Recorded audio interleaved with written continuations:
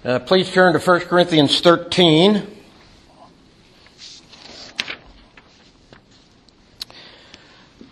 And I'll read verses 4 through 7. And then we'll have a word of prayer. Hear God's word. Love is patient and kind. Love does not envy or boast. It is not arrogant or rude. It does not insist on its own way. It is not irritable or resentful. It does not rejoice in wrongdoing, but rejoices with the truth. Love bears all things, believes all things, hopes all things, endures all things. Let's pray. Father in heaven, we thank you for your word, and we thank you for Jesus Christ and the demonstration of his love in that while we were yet sinners, Christ died for us. And we're grateful for the fact that that is not only an objective reality, something that took place in history, but your love has been applied to our hearts by the Holy Spirit, who has been poured out upon us and given to us. And so, as we look again at this subject of love, we pray that you'd be pleased to work your love into our hearts and make of us individuals and a people who love you and love our neighbor in fulfillment of and as a reflection of who you are and of all of the law and the prophets. So be pleased, Father, to give us your grace as we look into this matter again this morning. And we ask the question, Father, what is the best evidence of the presence of the Holy Spirit in our lives? We thank you that it is your love poured out in our hearts by the Holy Spirit given to us. And so make that a reality, we pray, as we study your word, so that it's not just something that's objective truth, but it's a living reality within us. We pray in the good name of Jesus Christ the Lord. Amen.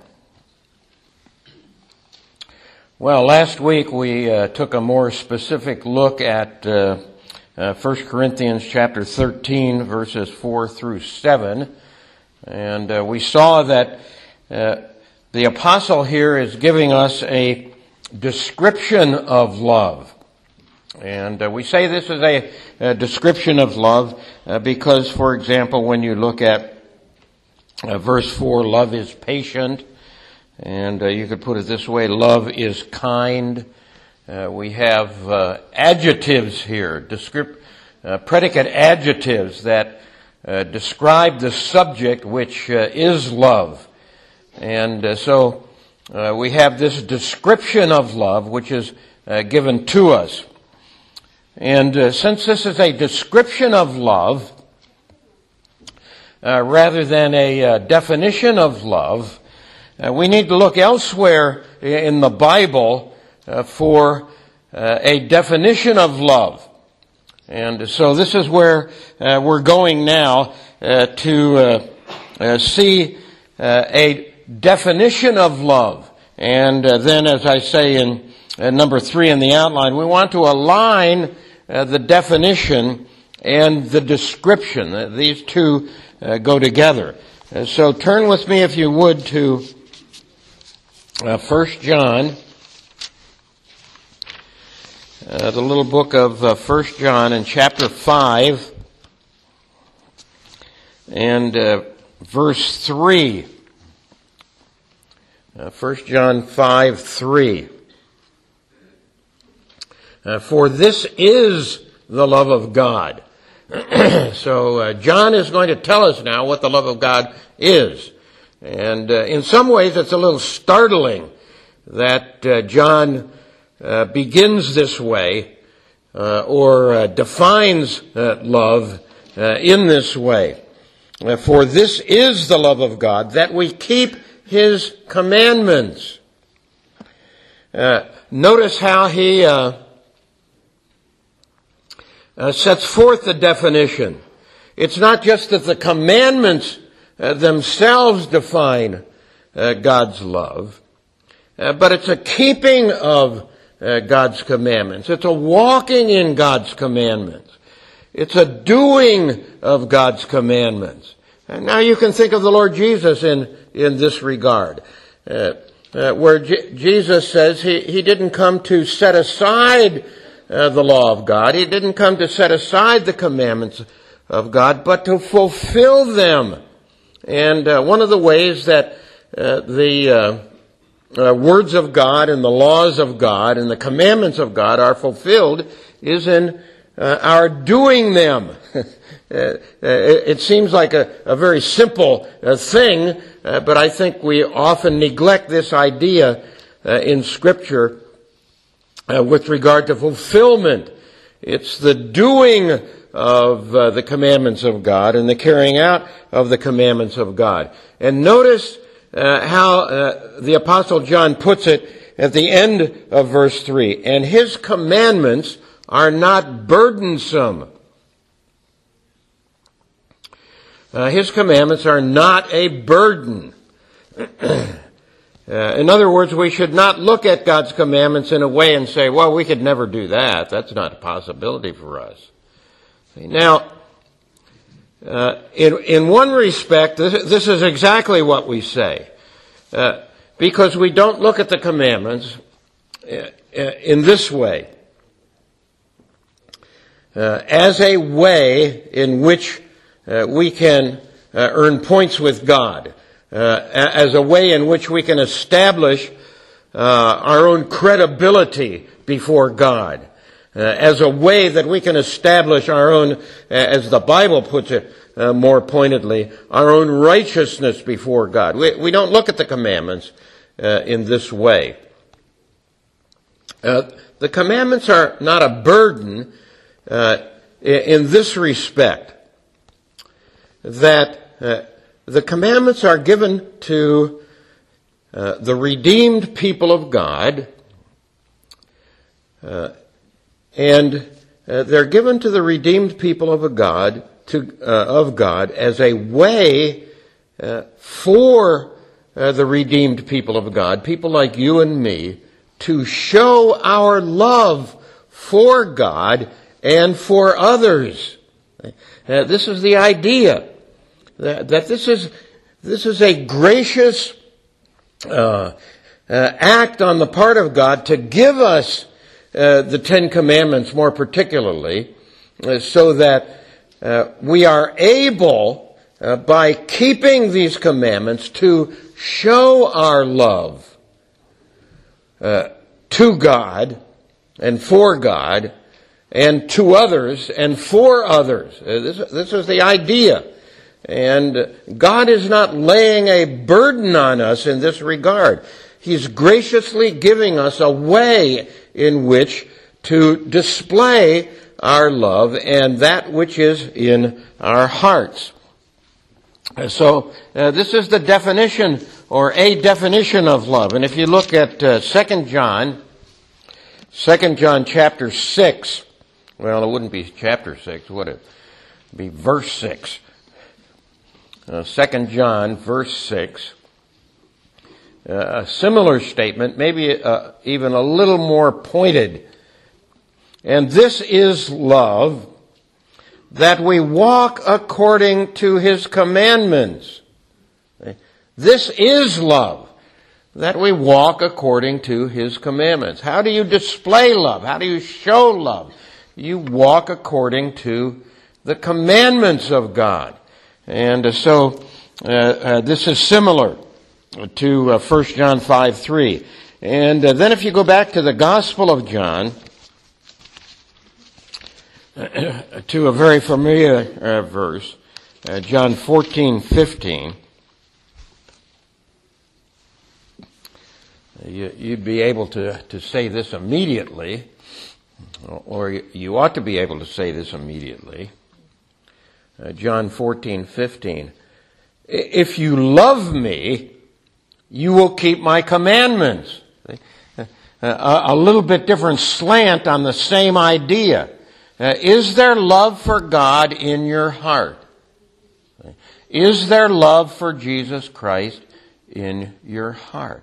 How is that love manifested? How is that love outwardly displayed and outwardly shown? You keep Christ's commandments. You walk according to His way.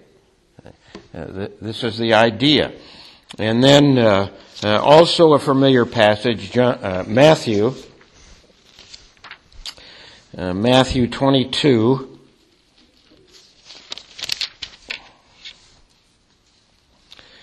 And we'll read Matthew 22:36 and following. Teacher, which is the great commandment of the law? Now, Christ now is coming at it from the other direction, as it were. Teacher, which is the great commandment of the law? And he said, you shall love the Lord your God with all your heart, and with all your soul, and with all your mind. This is the great and first commandment.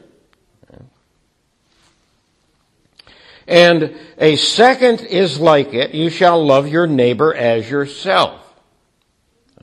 Now, rather than starting with the commandments, plural, here is the summary, as the Catechism puts it.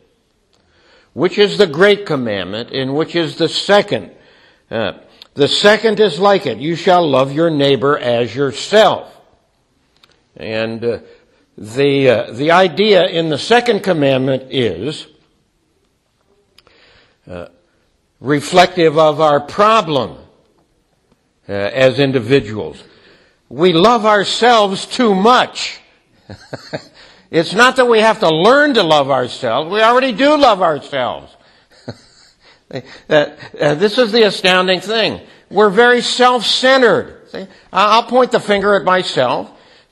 It's always me first, right? We think of ourselves first. We do love ourselves, and we need to learn to love others at least as much as we love ourselves. See, this is the idea that Jesus is presenting here. And then he says, on these two commandments depend all the law and the prophets. Or another way to understand it is, all the law and the prophets hang on or follow from these two commandments. Love God and love your neighbor. Okay? And this is why we think of the first table of the law, the first four commandments, referring to God, loving God, and the second table of the law, loving our neighbor. Okay? And so it's all bound up in these commandments. And it's very striking that this should be the case. So with this definition of love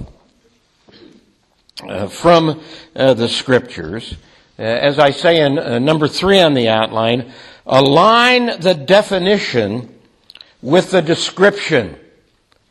And so there's a sense in which what we have is, the definition is what is love, and the description gives us a little bit more on how this love is to be expressed. See? You're to keep God's commandments, but it's not just enough that you keep God's commandments. How you keep God's commandments is just as important as keeping the commandments themselves. This is what happens when you collate the two, when you bring the two together. And so the first example I'm taking along this line is the ninth commandment. And here's what the Catechism has to say with regard to the ninth commandment. Which is the ninth commandment? The ninth commandment is, thou shalt not bear false witness against thy neighbor, or you shall not bear false witness against your neighbor. Okay? And as the Catechism does it, there are two sides. What is required in the ninth commandment, and then what is forbidden in the ninth commandment. The Catechism does this with each of the commandments. And this is a heads up. Whenever there's a negative in Scripture, you can always think about the positive side. This is what the Catechism is leading us to. The ninth commandment requires the maintaining and promoting of truth. The maintaining and the promoting of truth between man and man, and of our own and our neighbor's good name, especially in witness bearing. So the idea of the ninth commandment is the maintaining of truth, of telling the truth, of being truthful. And what is forbidden in the ninth commandment? The ninth commandment forbiddeth whatsoever is prejudicial to the truth. Now, I know none of us are ever tempted to shade the truth just a tad in our own favor. This is what the Catechism is getting at. Now, don't think about politics here, please. It's very striking, isn't it? The shading of the truth. Forbiddeth whatsoever is prejudicial to the truth or injurious to our own or our neighbor's good name. You should not denigrate yourself or your family's name. This would be a violation of the commandment. Very striking that this is the case. My wife could give us some examples about me in this regard. I shouldn't go there and speak about myself in a denigrating way. And you shouldn't do that either. Or about your neighbor.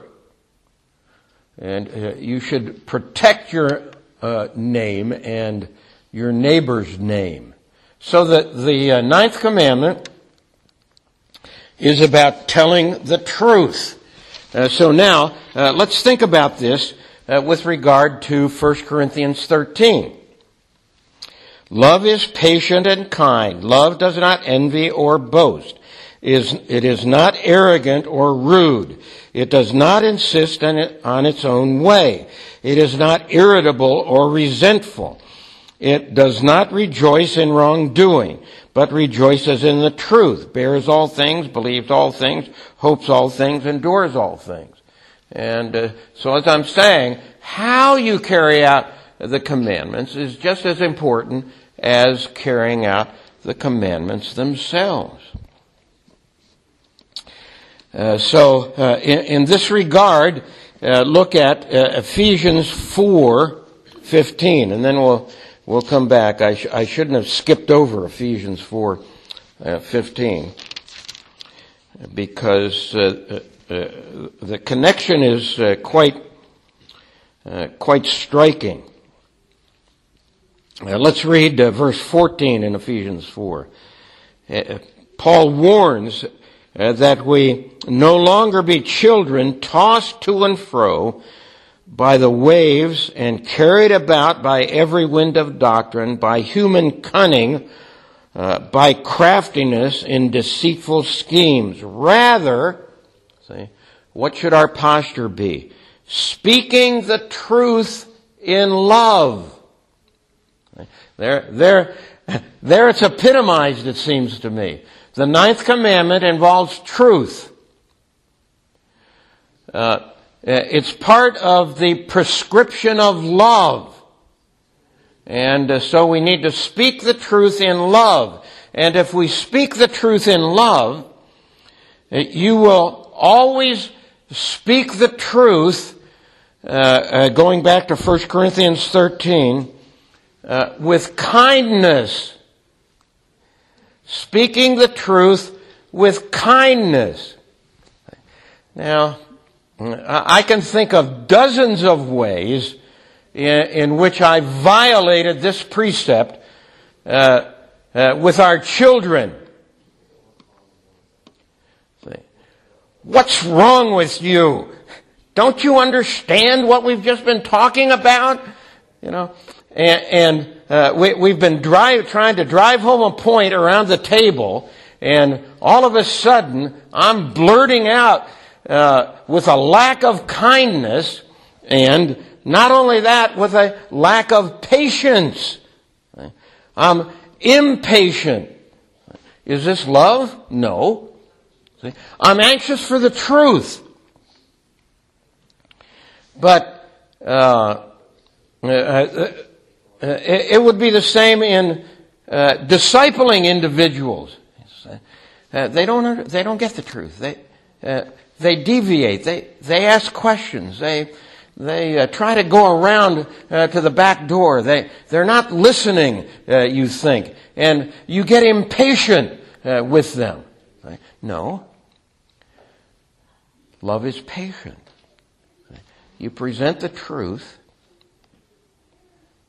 with kindness and with patience.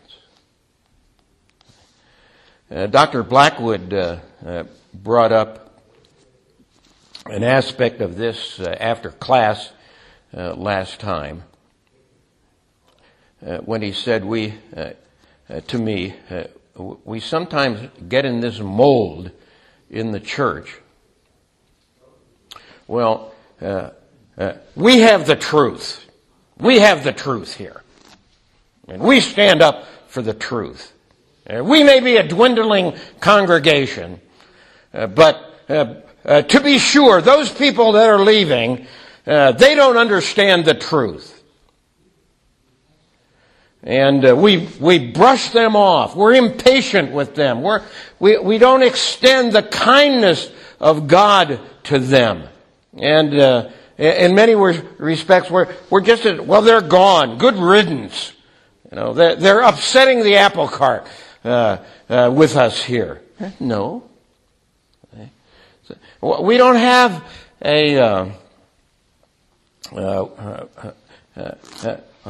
we don't have the truth circled in a way in our midst that we're the repository of truth. We can never look at ourselves in this way. And when others may disagree, we have to listen. We have to be patient. We have to be kind. I'm struck by the fact that in Japan, and I suspect this is the case in India also, but in Japan, there are people who have been coming to our churches in Japan for years. 10, 12, 15 years. Before they will come forward in the congregation and make a publicly profess faith in Jesus Christ and submit to baptism. It's a big step for them. And you have to be patient with them and work with them and not get frustrated, you see, with circumstances like that. And certainly more and more, I think we're going to find this is the case in our own culture and in our own society. It's very easy for us to say, well, all you have to do is repent of your sin and trust in Jesus Christ and you'll become a Christian. Why don't you do that? You see. And they're not ready. They're not ready. And so you and I need to exercise a great deal of patience and kindness. This is a manifestation of love. You stand for the truth, but you do so with patience and kindness. And what does 1 Corinthians go on to say? Love does not envy or boast. You don't have a boastful edge. I've already alluded to this. Like you don't understand, but I understand. And one of the things that turns people off more than anything else is to come across with an arrogant edge. And I've gotten ahead of myself. Love is not puffed up. That's the category that should go under. And when we come across in this way, it does turn people off. And I know I have to watch this because most of you know me now well enough that I'm the big mouth. That is, I get loud. I can get loud. And maybe it's because some of my hearing is fading and I need to hear myself. But sometimes that can be portrayed when you get loud and get forceful. That can be portrayed as anger or arrogance. And I think we need to watch that and take care that that's not the case. And the text says, love does not envy or boast. And this has to do with the 10th commandment. Actually, you shall not covet. It's the same word. And this means that you recognize your own self-importance and you want others to recognize your importance. You covet recognition. It's very striking how this takes place. And I'll just speak about myself here again because I know how this can operate with a pastor or a teacher. You like to hear good things in response to the message or the teaching. And sometimes when you don't hear good things, it rubs the wrong way. Well, that's a signal. See, that's a signal. There's something wrong going on in the heart. And how we perceive others are receiving us is important. We need not to covet self-importance or recognition. We need to recognize others. And how often it is when you speak to someone in the congregation and the first thing out of your mouth is, well, how did it go this week with that situation on your job that you mentioned to me last week? And they say, respond to your query. And then inevitably, I've seen this happen to me several times here in the congregation. The response is then, thanks for asking. Thanks for asking. There you go. The emphasis is on others, not on self. Love is not puffed up. Love does not pepper the truth with vulgarities. This goes under love is not rude. And Paul uses this, you may remember, this same word, in speaking about couples, that you don't treat someone else you're dating in a crude manner, or your wife or your husband in a crude manner. This is the idea behind the text. And in our culture and in our society, certain terms that are vulgarities, it's not just profanity, they're vulgarities with sexual innuendos. Our speech is peppered with this kind of language, and it's very hard to avoid. And we ourselves can get into this habit, you see, and being judgmental and using the term Lord and the term speaking about heaven and speaking about hell in ways that are not proper, and peppering our language with these kinds of things. And this goes under the category, love is not rude. Love is just straightforward. Straightforward with the truth. This would be the idea. Love does not denigrate others, using yourself as a standard. Love does not insist on its own way. Well, I know the best way. Maybe. Maybe. But activities can be carried out in many different ways. And individuals have different talents. And how an activity is carried out may not be carried out in the way you would do it, but as long as what's being done is accomplished, it's all right. And again, I remember having many struggles and difficulties with myself with regard to our children in this way.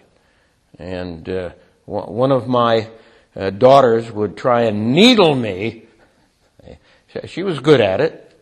She knew how to get under her father's skin by purposely going out of her way to do something in a way she knew I wouldn't do it. So very striking, you see. The patience, Dad, patience. Be kind. Don't demand your own way. Things can be done in different ways. And I gave you the illustration last week of being very irritated in the first congregation I served with the way the bulletin was being done. So I demanded that I do it myself. It's a big mistake. Big mistake. You say, no, you don't have to do that. Well, let's see. Back to the text again. Love is patient and kind. Love does not envy or boast. It is not arrogant or rude. It does not insist on its own way. It is not irritable or resentful. It does not rejoice in wrongdoing. It is not irritable or resentful. It does not provoke. Love does not provoke. And so when you tell the truth, it shouldn't be with the idea of provoking someone and putting them on the defensive. It would be the idea here. See, in teaching, the idea should not be to put you on the defensive, but to attempt to draw you in to the truth of God. I used to say to my classes at the seminary, a teacher, I wouldn't say a good teacher, a teacher is good at presenting the truth and simply laying out the truth. A good teacher or a good pastor understands the principle of drawing individuals into the truth and to an active walk in the truth. And so you don't seek to be provocative. You don't seek to needle people. You don't seek to provoke people in speaking the truth. And then 1 Corinthians 13 says,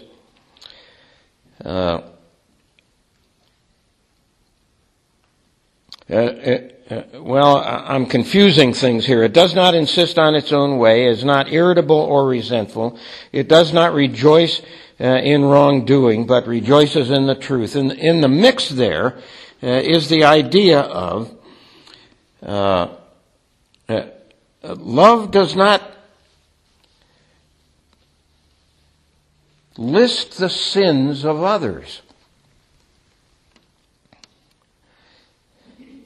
And this would go under the category in 1 Corinthians 13. It does not rejoice in wrongdoing. It does not keep a list of wrongs. You can tell the truth, but when you tell the truth, you don't dredge up things from the past. They may be truthful. In the same way, when God forgives you and me, it's quite significant, isn't it? That He actually does forgive us, and He promises never again to bring up those past sins and use those past sins against us. He promises He'll never bring those sins up again and use them against you. They're forgiven. What a wonderful thing that is. He doesn't keep a record of wrongs against you. And so in the judgment, what happens? You're free. See, what a wonderful thing that is. That you're actually free. This is love. This is the kindness and patience and generosity and goodness of God. That He demands the truth, but your sins now have been paid for. This is part of the truth, and so He never brings those sins up against you again. And the same way with others. You and I should not keep a record of wrongs. And although those wrongs should be, those wrongs are true, they're in fact sins that have been committed, lies that have been told, etc., etc. You don't reflect on those and you don't bring them up again. And you see, this would be a matter of counsel for each of us individually too, would it not? That you don't dredge up the past, your own past, and beat yourself down with things that have happened in the past. Yourself. No. Are they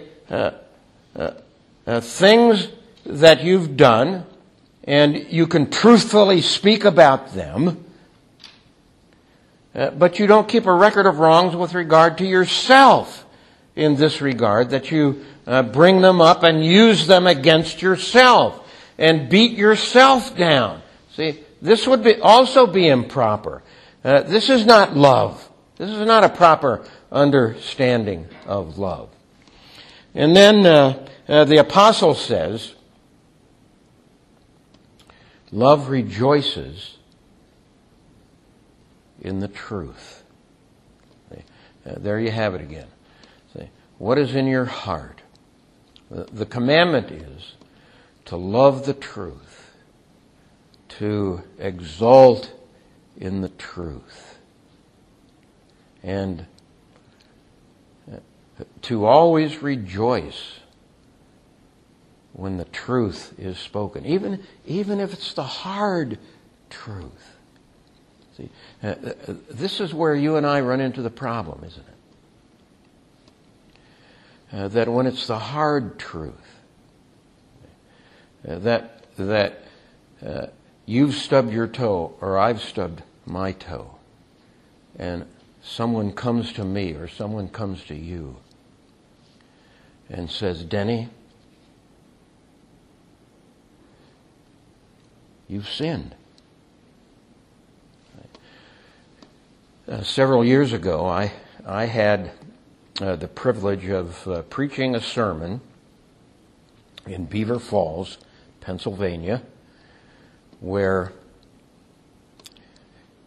two of the churches in Beaver Falls were uniting as one congregation.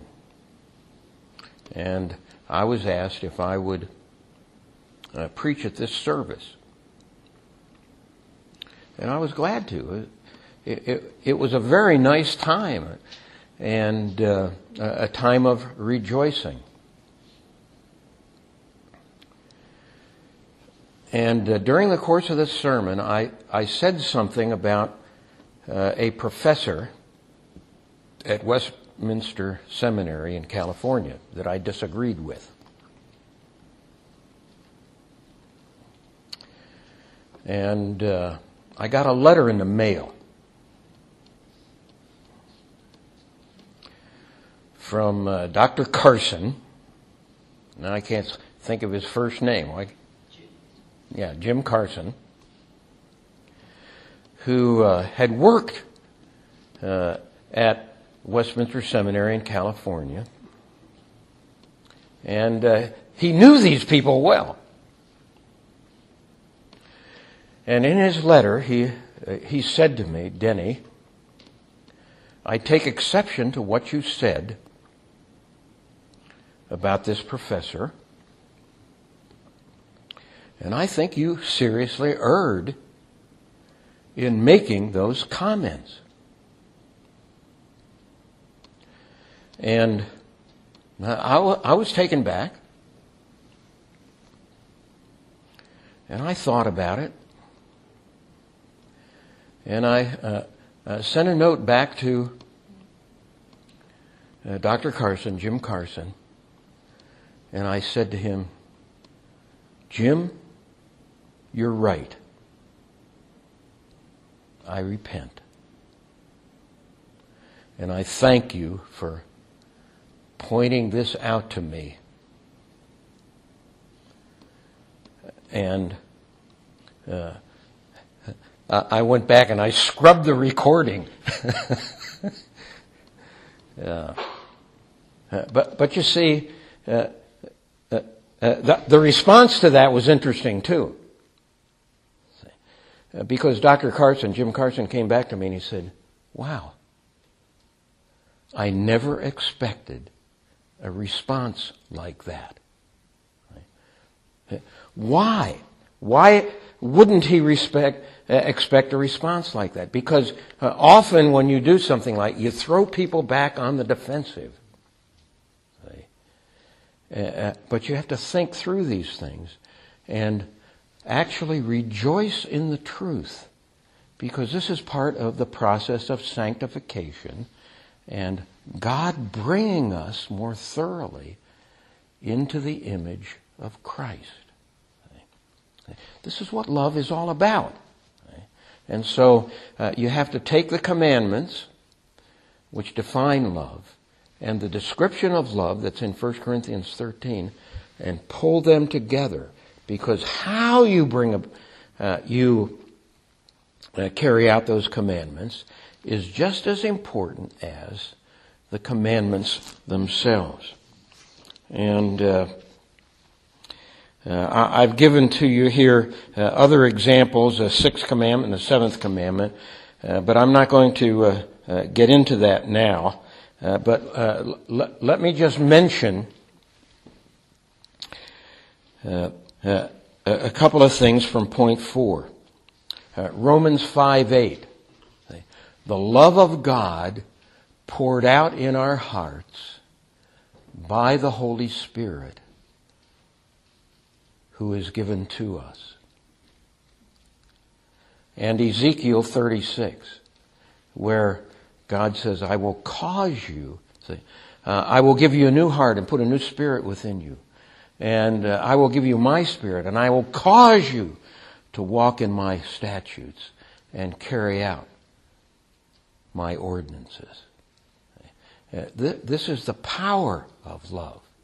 And I'm very struck by this little pithy statement made by W.G.T. Shedd with regard to the idea of the love of God in our hearts by the Holy Spirit. Love is inclination. Where when you're born again, God gives you a new inclination of heart so that you love God and Jesus Christ and seek to keep His commandments. And then, if you understand 1 Corinthians 13 properly, you keep the commandments in the way Paul describes in 1 Corinthians 13, 4 through 7. And so you have the description of love and the power of love. And this love, we're going to get into this more, this love becomes the chief evidence of the presence of the Holy Spirit in the life of the believer. The chief evidence of the presence of the Holy Spirit in your life and in my life. Okay, do you have a comment or a question? Okay, Nick.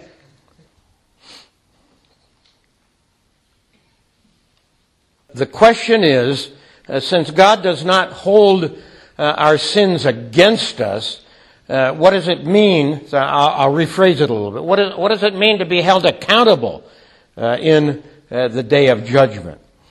There are two sides to this. One side of it is the fact that the book of Revelation does say that we'll be judged in accordance with our works, right? And I think this is what you're getting at. That the book of Revelation does say that we're going to be judged in accordance with our works. Now, think about Ephesians 2:10 in this regard. That God has prepared beforehand good works that you should walk in them. Correct? Yes. That this is the posture.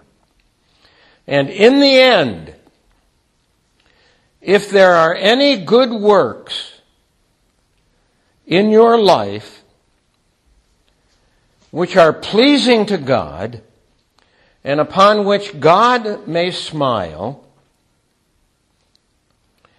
those works are a manifestation of the goodness and the grace of God. Okay?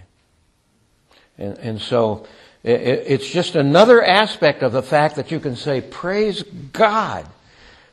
Who would have guessed that a life could be transformed and made new? It's all a gracious gift of God. Then on the other hand, when you stand in the judgment, you realize, yes, there may be things in my life upon which God can smile, but every one of those things that were done imperfectly. And it's only because of the righteousness of Jesus Christ imputed to me that I can stand perfectly before God in the judgment. And then, you see, an aspect of this is, we go through this. See, we should not individually keep a record of wrong ourselves, but it's pretty hard to forget a lot of things. And, see, I think you can say that although God will never bring those sins up against you, they're still all there. And in the judgment, you may look and you can say, whoa, I didn't realize the depth of what I have done. Thank you, Lord, for your forgiveness and the grace that you've extended to me. And so these things make the wonder of what Christ has done and God's forgiveness all the more great as we contemplate what Jesus Christ has done. And we see the wonder and the beauty of the grace of God. How could He do such a thing for someone like me?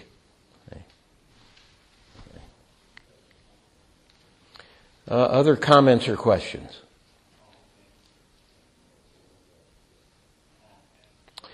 Okay, let's pray. Lord, we're thankful for the demonstration of God's love.